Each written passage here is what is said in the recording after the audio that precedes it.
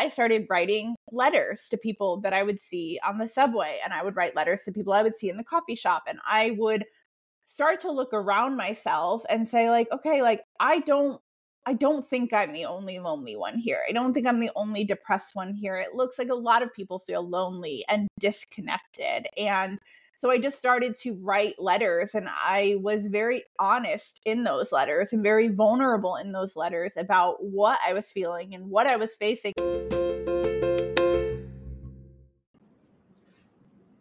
She is a 3 times best-selling author, founder of the nonprofit More Love Letters, and an internationally known TEDx speaker. We had the honor, the privilege, the delight to speak to the beautiful Hannah Brencher today. I pray this blesses you.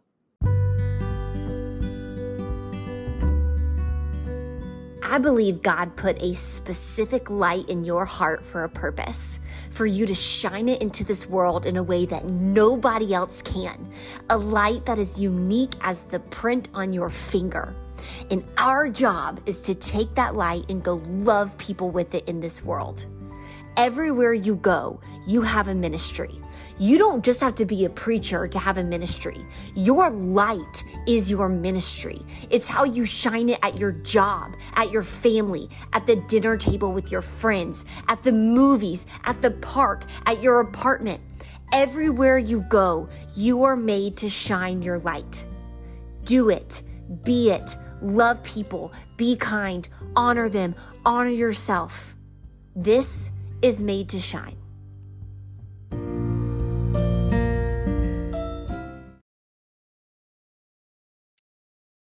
Hello, everyone, and welcome back to Made to Shine. I am beyond excited. As you just heard in that intro, we have such a sweet and special guest on with us today. We have Hannah Brencher on. She is such an impressive human being, but also just what I've seen from afar and now from the few minutes up close, such a light and just a sweet soul, it seems like. And she's doing so much in the faith world around mental health, which I'm excited to dive into. I know everyone, a lot of your questions has been around that specifically. So excited to dive in. But as you all know, why we are here, why we have guests on Made to Shine is because we believe every single person has a ministry, not just preachers, not just pastors, but it's the way you live your life. So you college students out there, it's how you go to class, it's how you go to your marketing job, or you're with your friends at the dinner table at night. And Hannah has done that so beautifully and eloquently from what I've seen through not just being a writer and a speaker, but also a mom, right? And a wife, and just everything she's doing through mental health. You wear so many hats, and you just seem to bring this light to all that you do. So Hannah, thank you so much for being on, and welcome to Made to Shine. Thank you for having me. I'm so excited to be here and to dig into this conversation. It's going to be fun. Me too. And I know when we were talking a little bit before, and a lot of why I reached out is so much of your content. Something in particular was, one, your mission around shining light on mental health, how that relates to faith, but also talked a little bit about like this blind hustle and like working from rest, working from unrest. And so we'll get into that. But before we do, we've got to open up the Made to Shine episode with the way I do every single one, which is, what is your favorite quote and why? Oh gosh, that is just okay. We're going there. We're going. And I didn't tell her this beforehand, everyone. No, so. This was not prompted. Okay. I think I would probably have to go with just like a classic Ram Dass quote about how like we're all just walking each other home. Like that is the point of this lifetime. And I probably quoted that wrong, but that is the gist of it, is that in the end, we're all just helping each other get home, walking each other home. What does home look like? I ultimately believe, like that we're walking closer towards eternity and being kingdom minded. But I also think too, what the quote gets into is this idea that, like, I think life is really hard. Obviously, if you've been a human lately, you know that.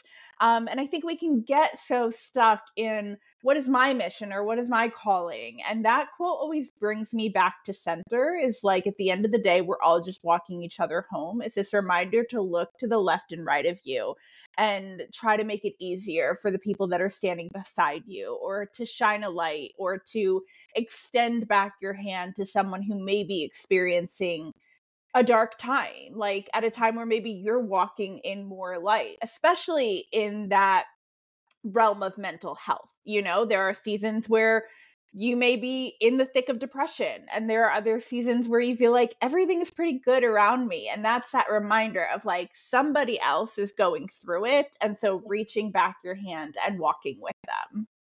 I love that, especially because that's something you can do wherever you are. I Yeah. think a lot of the younger generation, I think, social media has a play in this for sure, but you feel like you can't be that or do that until you have a platform, or until you get that Mm, promotion, or get that rank or status or whatever everybody else is celebrating. And being just a person that guides people home, a light where you are. I mean, that's so much of what we talk about here at Made to Shine, but that's something you do anywhere, wherever you are. Anywhere. Yeah. Anywhere and everywhere. And I think too, like within an age where people care so much about platforms, it's that question of like, okay, but like, do you pay attention to the person in the elevator? Like, do you acknowledge the person living next door that might be struggling with loneliness? I think that, like, if we sought out the platform less, we would start to see that the mission is actually everywhere Mhm. in the everyday interactions and encounters. So true. And even I think about people our age, or like, 20, 22, 23. We almost put more emphasis on people we don't even know liking and Yeah. commenting on our reels, our photos, than the people we do know, than the friends we're sitting with at the dinner table. So it's like not just the person in the elevator, but the person you're sitting with at dinner, or your family. Like, when's the last time you were intentionally trying to check in on them, be a light for them, guide them back to Yeah. the light, etc. So I love that. And I know you founded this ministry, More Love Letters, right? And so Mhm. take us back. In my research, I saw like you were 22 years old. You were going to Yep. New York with this, what you had in your mind as this dream job. And you called it this spiral into a dark time. And can you kind of talk us through, what did that spiral feel like? Was it all at once? Was it gradual? Take us back to that snapshot of where Hannah was then.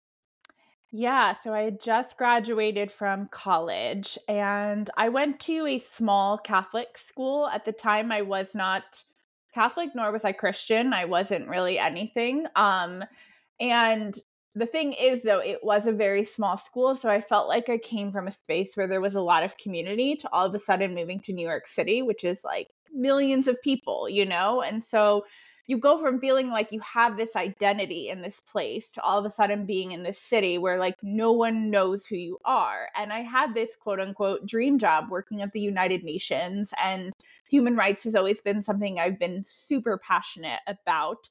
And so when that disconnect started happening, I remember just being like really confused, but at the same time, this was like 12 years ago. Like, we were not talking about mental health the way that we're talking about it now. There were not podcasts where like we were talking about depression or anxiety. And so because we had never talked about it, I didn't know what to do with it. I didn't know how to diagnose it. So I just kind of shoved it down and I didn't open up to people about it. And I found myself kind of closing in on myself, really. Like, I felt like really keeping my friends and my family at a distance and shaming myself a lot because I kept thinking to myself, like, why can't you just like get up and be grateful and go after it? And like, this is your dream. Like, come on, like, be grateful, you know? I didn't know at the time that like depression is a very real illness. And that like it's okay to need help. And so, yeah, at that time in my life, I mean, I would say it was kind of both. It felt like it came on pretty quickly, that depression. And I think that came from a loss of identity or the feeling of a loss of identity. But then it was just like gradually building to the point where I felt like I didn't want to get out of bed anymore. And I didn't know how to show up anymore. And I was really grappling with what is called like purpose anxiety, which is like this feeling of like, what is my purpose? What am I called to do? And even in that at the time, like I had no reference point to Jesus or any of that. And so I was trying to find purpose by whatever the world and the culture was saying, like, this is what purpose is. You climb this ladder, you get to this pinnacle, and then you'll be happy. You mentioned the word disconnect, like you started to feel this disconnect, and it sounds like it was almost at first, gradual, and then there was a compilation of the disconnect, but then also this shame attached to feeling disconnect. Talk to me through that, because I think that especially as Christians, and we'll get into like your faith journey, etc., but especially as Christians, there is this, rejoice always and be joyful. And it's almost like when you're going through a dark period, I know in my own life, when I've gone through dark periods, it's always coupled with this little voice like, see, you don't really believe in God. Or like, if you did, you wouldn't be feeling this because you're supposed to be joyful always and you're not joyful. And there's this shame around, yes, I know I'm supposed to be joyful in the Lord, but I feel sad and I don't feel good and I feel the darkness. Yeah. Yeah. I mean, there's so much there. And I think too, like joy, I would say happiness is definitely a feeling. I would say joy is probably not so much a feeling. It's a well that is within us that we can pull strength from. But I do think like that disconnect, and me at the time not being a Christian, but like speaking from a perspective now of having like a decade of faith, that I felt like, or I feel like sometimes like we can't necessarily be honest with what we're feeling because of the language that we use so much within Christianity. It almost feels like sometimes like there's a dictionary and you say certain things because that's the way to talk and that's the way to act. And in actuality, like we're not telling each other where we are on the map, that we are struggling, or that I am going through depression, or I am worried that like I might hurt myself, because it's easier to say the thing that, we've almost been like taught to say. And I think that especially if you like go through the Bible and you're reading the Psalms, you're like, the authors of these Psalms were honest and not afraid to be honest before God, and not afraid to say like, this is where I am on the map. I'm grieving, but I'm going to fix my hope back in God. And so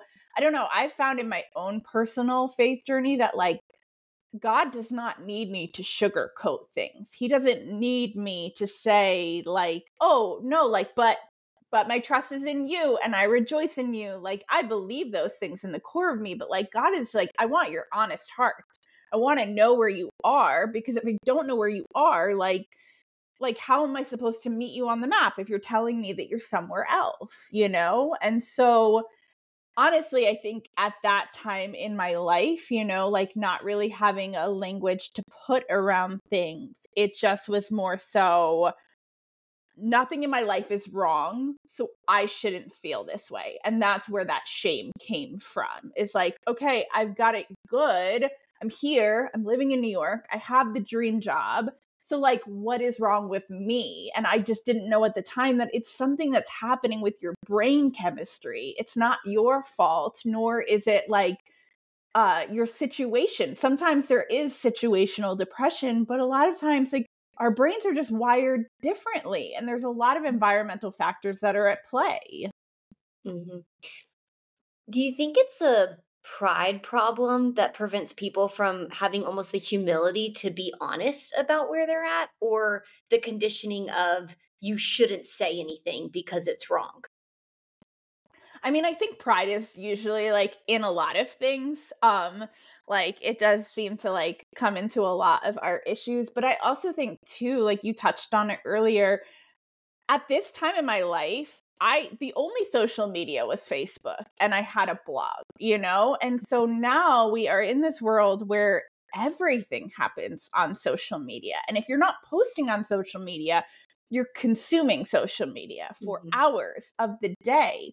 And so it's almost become this thing where we've filtered and we've edited ourselves so much that we almost don't even know what we feel ourselves. I think that that's probably the problem of our age here, is that like, why would and it's a huge problem in the faith community if we can't get alone with ourselves and figure out how we feel and learn to check in and learn to say, okay, I do feel depressed, or, I feel bitter, or, I feel resentment, or I feel jealousy. Like, that requires us to check in, and not just like a 5-second check in and then I'm on to the next platform. Like, we need to know ourselves to approach God in that honest way to actually experience transformation. But I think a lot of us say, like, that feels hard, that feels uncomfortable. I would rather just scroll. I would rather just tell people a surface level story of where I'm at. And if you do it well enough, people won't ask deeper questions.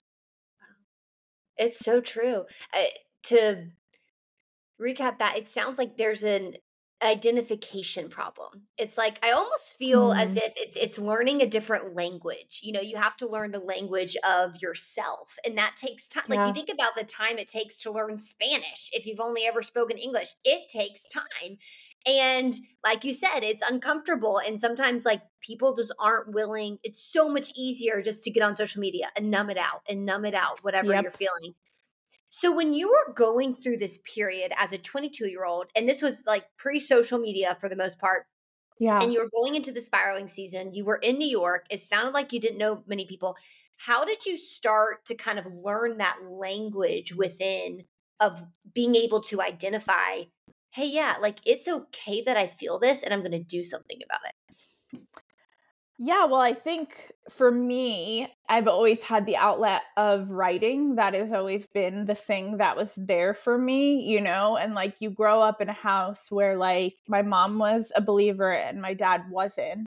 And I look back and I think like writing was always my world to escape through, And it's always been that, like, that's since I was little, like that was my thing. And so that was how I started to cope without even realizing that I was coping. Was I started, this is going to sound crazy, but like, I started writing letters to people that I would see on the subway, and I would write letters to people I would see in the coffee shop, and I would start to look around myself and say, like, okay, like, I don't think I'm the only lonely one here. I don't think I'm the only depressed one here. It looks like a lot of people feel lonely and disconnected. And so I just started to write letters, and I was very honest in those letters and very vulnerable in those letters about what I was feeling and what I was facing. And I didn't sign the letters because I didn't want anyone to find me, And I just started to leave them around New York City, which ended up becoming like the foundation for the organization that I run today. But I would say probably 5 or 6 months into living in New York City and realizing this is not getting better and I don't know what to do and I don't want to get out of bed, was when I finally sought out a therapist. And that therapist diagnosed me with depression. And I felt like once I had that diagnosis, I was able to start to move forward because now I knew. So now healing could begin. And so we started to work through that depression and work to change my brain and all of those things. But yeah, I would say those letters were really pivotal in me like looking outside of myself. I want to talk about more love letters Yeah. because it is so powerful. And it sounds like it did take such a huge role in your healing journey. I'm curious. So, you're in New York, you're going through all the stuff and you just start writing these letters. What was your expectation? Did you have one? What was your hope? I mean, from that initial laying, I mean, you didn't even know you were laying the foundation for an organization, but what were you initially hoping to get from that? I don't think I had a concrete hope. I think the part of me that had always been a little bit like lost in her own worlds and always been like a romantic at heart, thought this was a really romantic thing to do, was to leave letters around New York City. And it helped me. I mean, it helped me get out of my own head and think about somebody else. And so I kept doing it, you know, and it became this thing of like, okay, I'm going to go to work, but then like after work, I'll stop at my favorite bookstore and I'll leave a letter there, or I'll leave a letter in one of the seats at the UN. And it became like this little like benchmarker within the day. And I didn't think there was anything to it.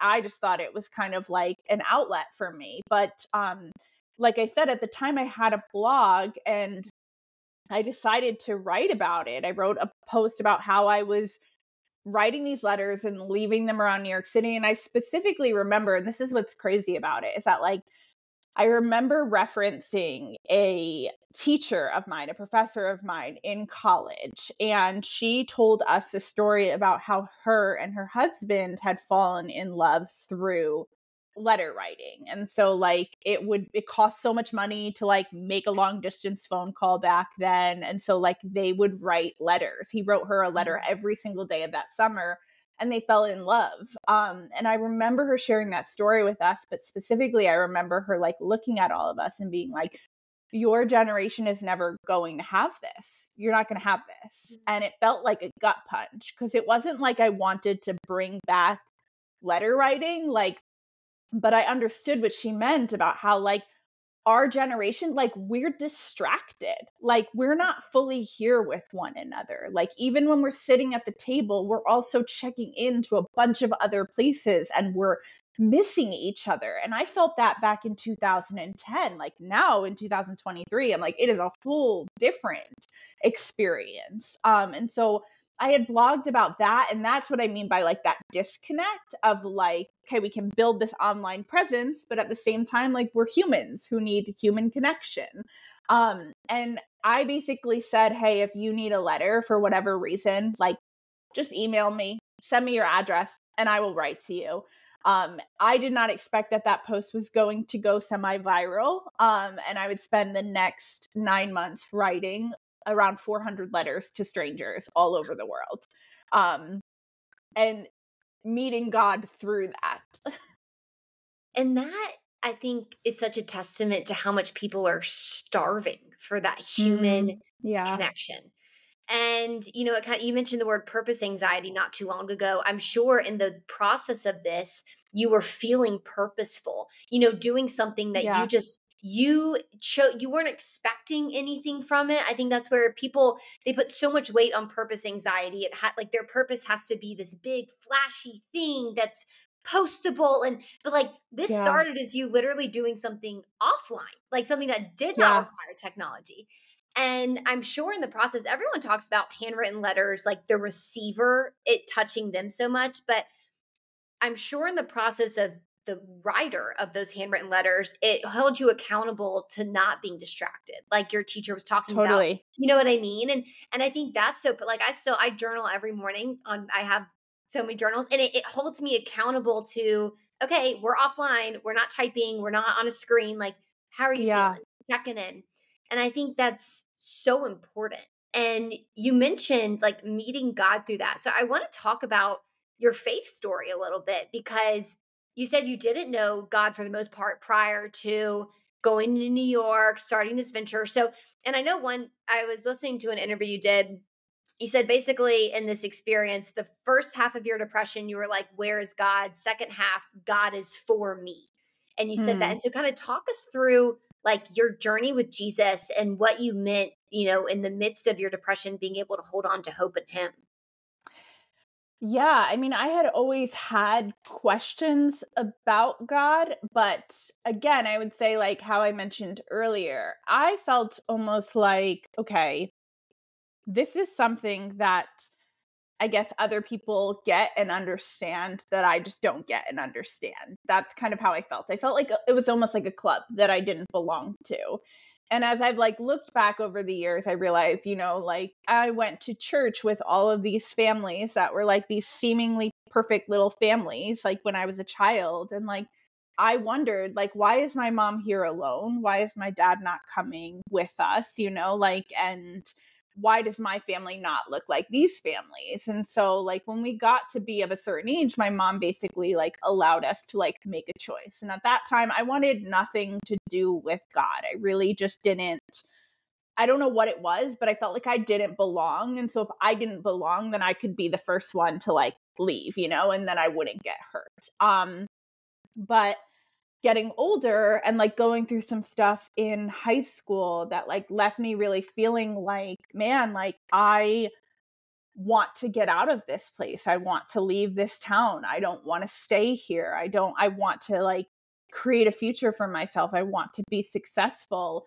And I always felt like I was made for something more, but I didn't know what that was. And so if I had any prayer, it was like, God, like, please make it so that my life is not an accident. Like, I don't want it to be an accident. And I feel like I was made to do something big, but I don't know what that thing is, you know? And so I think that like I knew God was there. I just didn't know if he was for me. I didn't know if he liked me. I didn't know if he wanted anything to do with me. And then in New York City, I remember specifically praying to God, like, you know, like I'm not going to look for you in a church and I'm not going to look for you in the Bible. Like I'm not looking for you in these things. I'd been hurt by those things in the past. And so I made a very real prayer that just said like, if you're going to be real, like show up in your people, you know? And when my inbox started filling with all of these people from all over the world, some of the saddest stories that I had ever read, I felt God in that moment, like he was pulling back the veil, being like, you're not alone in this. Like so many people are struggling. So many people are lonely. And like, I have a purpose for you in this, you know? And like along that journey ended up going to church with a friend and went several times and finally got to that point of like, just like, I surrender. I am done trying to hold it together. Like I am. And I felt like after that, after I said yes to Jesus, that was like, really this whole story started expediting and the start of the organization came to be and all of these things. But I say all of that too, though, because I think sometimes when we think about the mission of God, we want it to be flashy or we want it to be documentable or like we want it to fit within our timeline. And what's so funny about More Love Letters is that I never wanted to start it. Like, still to this day, I look at it as like, this is obedience on my part. This was something that God gave me to steward, but it was not something I wanted to create. Which is like shocking to people. Like, I love letters and I've loved that my mom has written me letters my whole life and I write them to other people, but like, I didn't want to be the girl known for like the stamps and the stationery and the letter writing. And yet at the same time, I feel like, you know, God has reminded me again and again, like simple obedience changes everything. Like that is where it's at. And so every single day I show up to this organization and I have for the last 13 years because God reminds me over and over again, it's not about you. It has nothing to do with you. The story started with you, but like now the story belongs to other people and you just have to steward it well. What in your obedience the past 13 years have you learned about God, or where has the veil continued to be kind of taken off that you don't think you would have experienced had you not been obedient?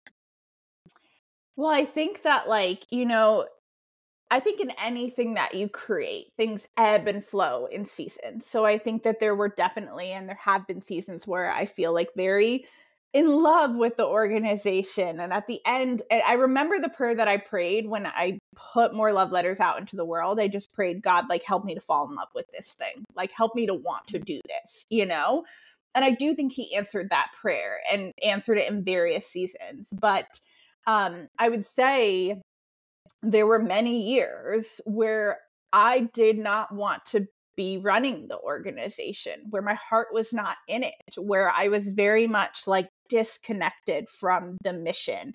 And yet I was not getting the release that I wanted. I wasn't getting the okay, like you can quit. It can be done now, you know? And this is all very recent, actually. This was September of last year that this story came into motion, that I had conversations with some close friends, one of them being my therapist saying, like, like, God made it abundantly clear that this was the organization that you were called to run. He can make it just as abundantly clear if your time is up, your time's not up. And I had to really go through a humbling and a heart check. I had to let my pride die, and I had to step back and rebuild and relaunch the organization. And that is something that I did in June of this past year, like revamped the website entirely, all of our systems, the ways that we do things. And every single day I just prayed God for that fresh vision. And I have, like, right here in my office, like, I'm staring at a print right here that just says simple obedience changes everything, because I think that, like, that is probably the core of my life and the core of, like, most of our lives, is that, like, it's not always going to feel good. It's not always going to feel flashy. It's not always going to be something that you can bottle up or document or share along the way. And, like, we got that confused over time because we thought we could do that with everything. And then we wondered why we stopped feeling God in the process, And so I think for me, it's this realization of, like, life is made up of a bunch of little things that, like, the world will never see. And that is where you find the true heartbeat. That is, like, where you come back to center with God. And so for me, it just was, I realize I'm, like, rambling here. This is so good. Keep going. But I think that, like, obedience at its core a lot of times looks like you're, like, doing something you don't actually want to be doing, but that trusting that God is going to change your heart in the process. And that is what he did. My heart felt dead to more love letters for a very long time, and God revived it. But I look back now over the last year and I say, that wasn't me. I didn't do that. I can't claim to take ownership over that thing, but, like, God did that in me. And so it goes back to that walking letters for a very long time, and God revived it.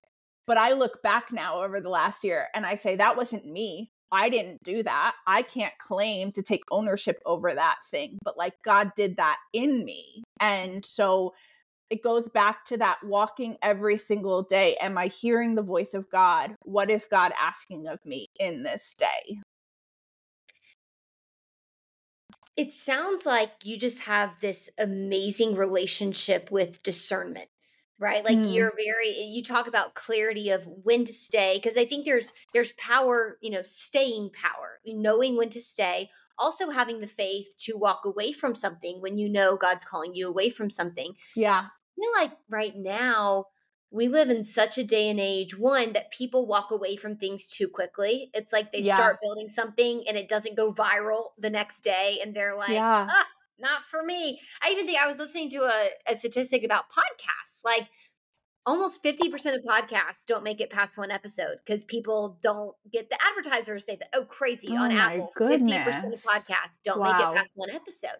And you're like, gosh. So what would you say for, younger people, which we are working with shorter attention spans, and maybe, like, Yeah. there's difficulty with, knowing when to stay and knowing when to leave, around being able to have that clarity? Like, what does discernment look like for you with more love letters, like knowing you were supposed to stay? What did that look like practically? Yeah. I mean, I remember when it first started and I told God, I will give you 5 years. Like, here we are 13 years later. That didn't work out. Um, I think too, though, like, because I totally, totally resonate with what all that you're saying, is that, like, we have very little patience. I wonder if, like, in today's day and age, if I would have continued with more love letters in the way that I have now. Um, but I think that we're getting it wrong. Like, I think that if you're in your walk or you're creating things and you're not feeling the success that you want to feel, maybe you're seeking the wrong thing, because, like, you could go viral. It's only going to make your problems bigger. It's not actually going to help anything.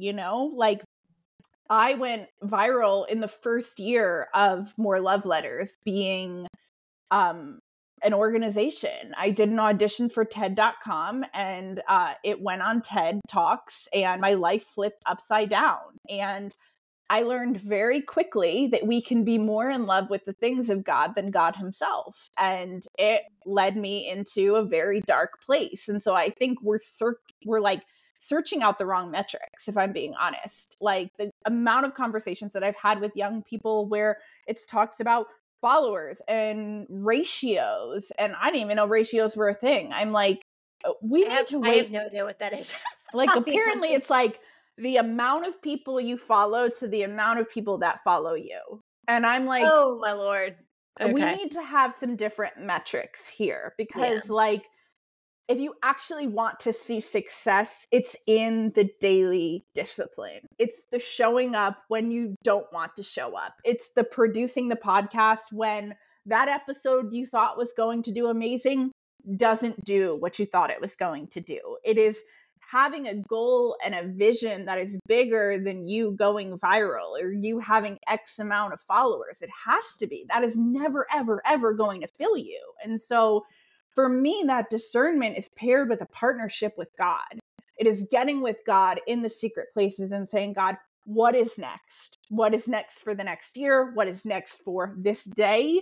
And he has always answered if I am willing to quiet the noise and listen. But a lot of times what God is asking of me is the exact opposite of what I'm expecting of myself. And so I would say, let's produce something, let's create something, let's launch something. And usually God in the stillness is like, do a puzzle with your daughter today. Be really present during bedtime. Go out and do something for your husband. Pay attention to your inbox today and the people that come through your email today. It is always so much smaller, and being obedient in those small things than to try to do something that is ultimately out of my control. Like you can't, like if you're going to keep trying to force virality, it's not going to happen, you know, like, or the algorithm is going to change and you're going to be pushed further into feelings of defeat and shame and feeling like you don't add up. But if you go where the source of peace is and you get your instructions from him, like you're going to feel full. Yeah. I think that goes so beautifully, or not, I mean, beautifully for lack of a better word, with this theme of hustle culture, grind culture, hustle. Like Yeah. we're hustling and we're hustling. And I think that we hustle so much that we're blurred out from the voice of God telling us to do the small things. It's like we think we have to take Yeah. these big leaps constantly. And at the core of that, you know, because I myself, I'm definitely wired. Like I like to go. I like to Yeah. move. I I like get that. and Yeah. and I think, you know, and I think a lot of people on that I talk to on this podcast are. And God uses it because you do amazing things, but it's like, do you also have the faith to not be wired and to sit and to be Hmm. still? And I think about, you know, when I'm in that season of what I like to call blind hustle, which is not a good season. It's like you're hustling, but what for? It's Yeah. rooted in fear. It's like I'm fearful of being forgotten about. I'm fearful of not Yep. being significant, not being Yeah. good enough. And you once said in one of your books, you said, even though love covers all things, fear is what keeps us silent and keeps words unsaid. Fear keeps us standing in one place. Hmm. Eventually, when it wins, it means we never got the courage to say what we needed to say. And when I read that, it made me think about hustle and how hustle can be rooted in fear, but there Yeah. also can be a hustle rooted in love and the goodness that comes from working hard from something Hmm. based in love. So talk me through, like, in your life, maybe seasons where you've worked and worked and worked from a place of unrest, or, you know, in the distinction between that and when you're working and producing, but from a place of love, from a place of Hmm. stillness, so to speak. What's the difference there?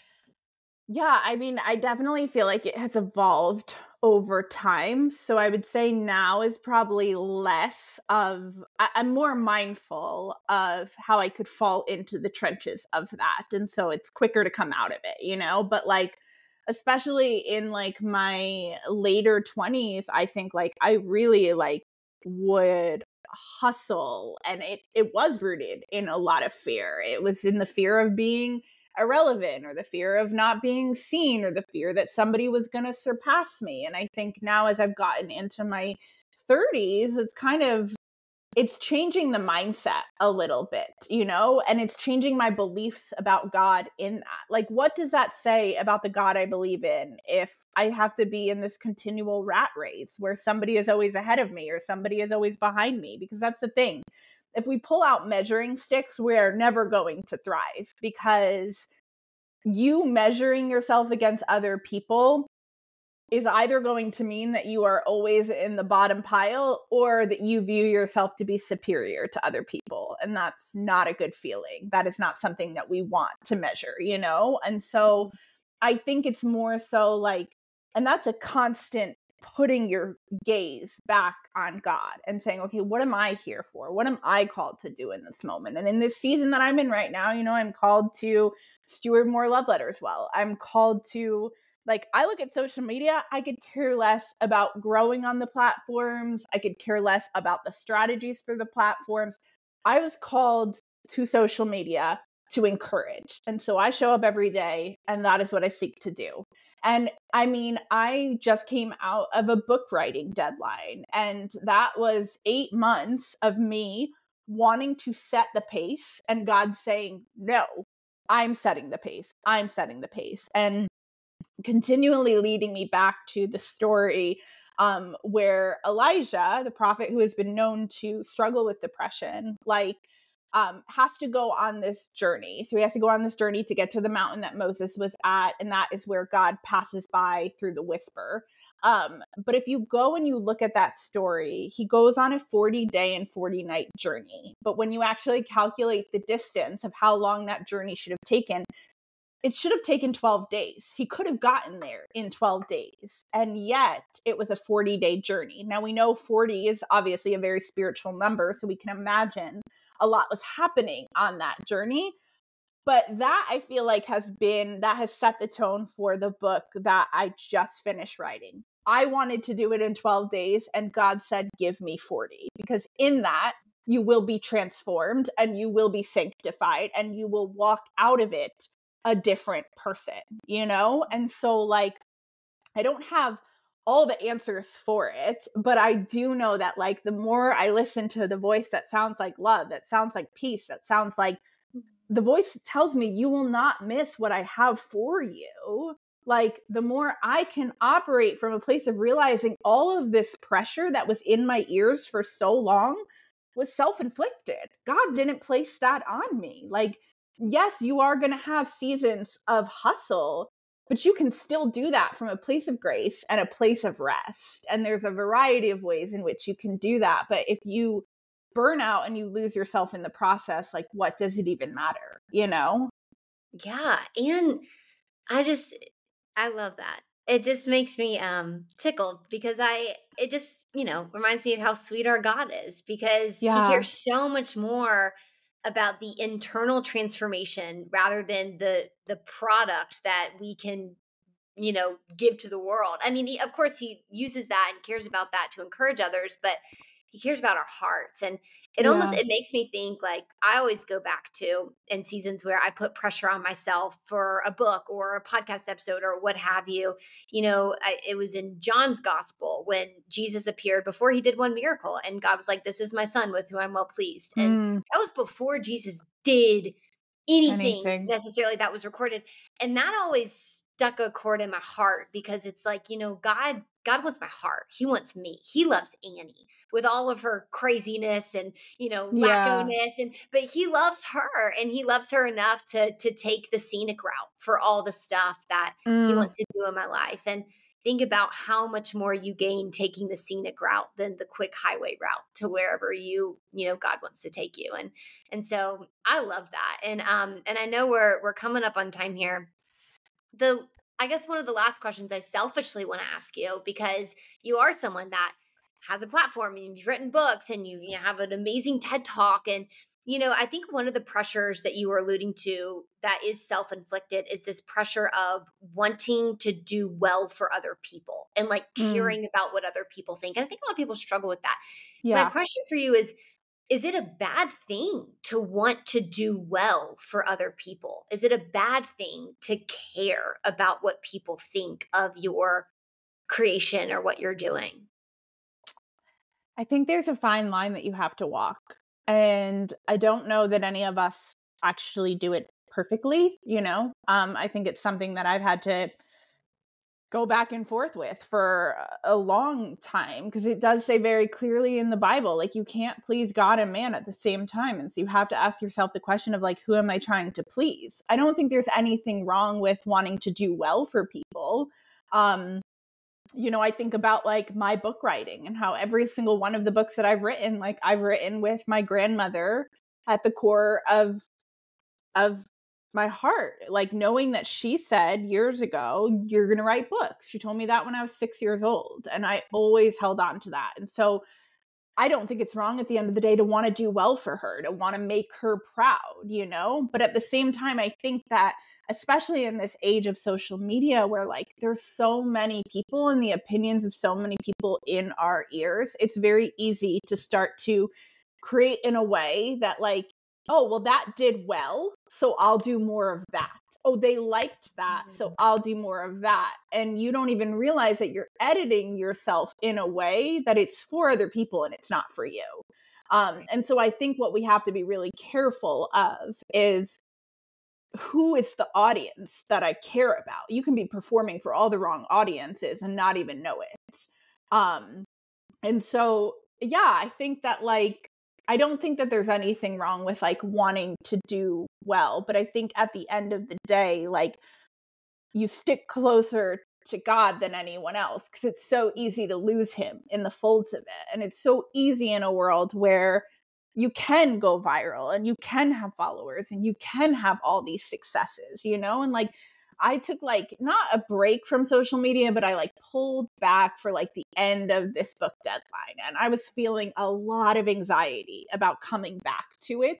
Because social media brings a lot of anxiety, but I also knew that like you called me here. Like you called me to this place. And so I'm going to have to step in whether I feel anxious or not. I know there are other people that have chosen to leave social media and I hope they find so much fullness in that. But like God hasn't called me away from it yet.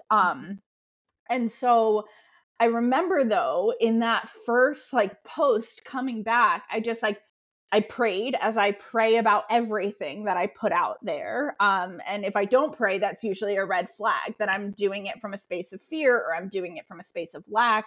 But like, I just prayed a simple prayer. And it's a prayer that I pray over most things that I put out there. It's like, God, let these words find the person that needs these words. But like, the algorithm is so tricky and weird. And so I post it and immediately feel like, oh gosh, like no one is seeing this. Like, oh gosh, like I've been gone for too long. All this stupid stuff that I don't actually care about.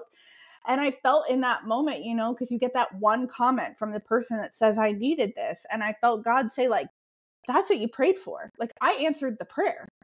So it's like, it's not about 200 comments. It's not about like however many followers you can garner or reach from that. It's like, and I think that that's where we can get down on like a partnership level with God, which can be really beautiful, is that you're allowed to pray those specific prayers about those specific things, whether that be the prayer of like, God, like allow these words to reach somebody who really needs them, or like, God, I pray something specific over every book that I've written. And like with Come Matter Here, I prayed specifically that it would be a book that people would underline and they would highlight. And that was like my little sign with God. And it's so cool because we get emails like nearly every day from people that are like, I am not an underliner or a highlighter. And I highlighted this whole entire book. And to me, that's a God wink. And so I think as much as you may have a front facing platform, find ways that you can make sure God stays at the forefront of it and that he's in all of those little decisions that you make because he wants to be there. Oh my gosh, I'm just tickled you just said God wink because that's what I call them. I call them, I have a whole notes on my phone. It's like I have a thing called God winks. And whenever I make a decision or want to create something I ask for confirmation and I jot down all Mm, my God winks.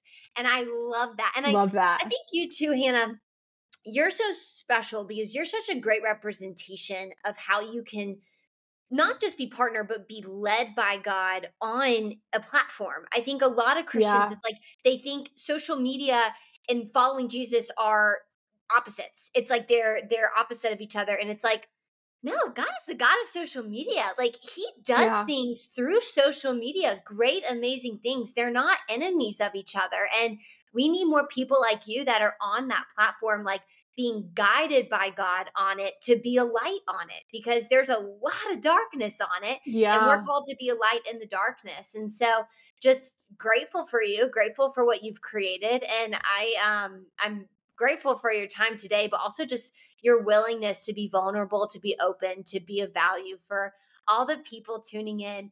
Last question to round us out is Yeah. you probably heard the question before, like what advice would you give your 10-year-old self? My question for you, Hannah, is what advice would 10-year-old Hannah give current day? Oh, this is such a good question. I like was just writing about this actually because I something that I'm like really passionate about is unplugging. Like that has been a theme of my life over the last few years, has just been like turning off the phone and like being in your life and being present in your life, not needing to document, but like savoring stuff for yourself. Because there was a time where we used to do that, like where we were like, this is good enough for me to be here experiencing that moment. Um, and what's been interesting is like in the last year of doing it, I've started to get back to this place of like almost like remembering that 10-year-old version of me, because that 10-year-old version of me like wrote novels and like loved being off in her own little world and like carried a like tape recorder like around the backyard at all hours. And I would just like talk into the tape recorder and then come back and like transcribe all of my stories. Like that was like my social life. So that probably explains a lot of things. But I think that like what's been interesting is that the more that I've unplugged, the more I have gotten back that part of me that I almost didn't even realize was gone or that it was missing. And I could tell you exactly when it started to leave and it started to fade. It was like right after I graduated from college. Social media started ramping up and you learn very quickly, oh, like I can do this and people will like it. I can do this and people will engage. Oh, I should say yes to this opportunity because everybody would love if I said yes to that opportunity. And little by little, I got away from the girl who existed before the noise got in. And 10-year-old me would ask, like, are we writing novels? Like, are we doing creative things? Are we just doing it for the love of the arts? And so I think that, yeah, like, I think that that's the place that I'm getting back to is like getting back to like the passion and the creativity that existed then. And it wasn't hinged to, will people like this? Will people buy this? Will people want to make this a bestseller? It was like, do I like this? Is this fun? Does this fill me up? And so getting back to that place of like, it's not about the audience. It's about creating something good and meaningful. And so I think, yeah, that's probably what I would say. Wow. What a great compass for that next Yeah. step. And Hmm. it reminds me of a quote that I love, which is like, so much about becoming is simply unbecoming everything we never were. Wow. And Yeah. I feel like it's funny, just a theme in my life and conversations recently that has come up, which is just this reminder of like unbecoming all that you Unbecoming. never Yeah. were and reconnecting with everything Hmm. you initially were, which is, who God made you to be. Wired you to be. Mhm. Exactly. And realizing that that person was never wrong or bad, but a lot of times that person gets hidden away Mhm. because, oh, well, it's easier to be this, or of course I want to be liked or seen. And then you end up in a place that like isn't a bad place. Like I love all that has happened to me over the last decade. It's been really beautiful and I'm really thankful to God. But like I feel like I'm now getting back to a place of like, who was I before the noise got in? Like, I want more of her because she was so sure of what she was creating and she was confident in the craft. And yeah, so that. Yeah. And you think about, like, we were made in the image of God. We were made in the image of the giver, not the image of the gifts. And so if we Yeah. spend so much of our life just worshiping the gifts God's given us, then we are going to feel incomplete because we weren't Yeah. made in the image of them, of the books, of the speaking, of the talk. Like, we weren't made in the image of that. We were made in the image of the giver. And Yeah. so, but, again, you so beautifully just shine on the platform in a place where there is a lot of darkness. And so grateful for you, grateful for your ministry, and grateful for your obedience, because it is not easy to be obedient to what God's called you to. But I mean, whether it's in the stillness or out loud on talks and the books and all you're doing, like, thank you for your obedience. It's touching a lot of hearts, and so grateful you're on Made to Shine today. Thank you. Thanks so much for having me. It's been such a great conversation.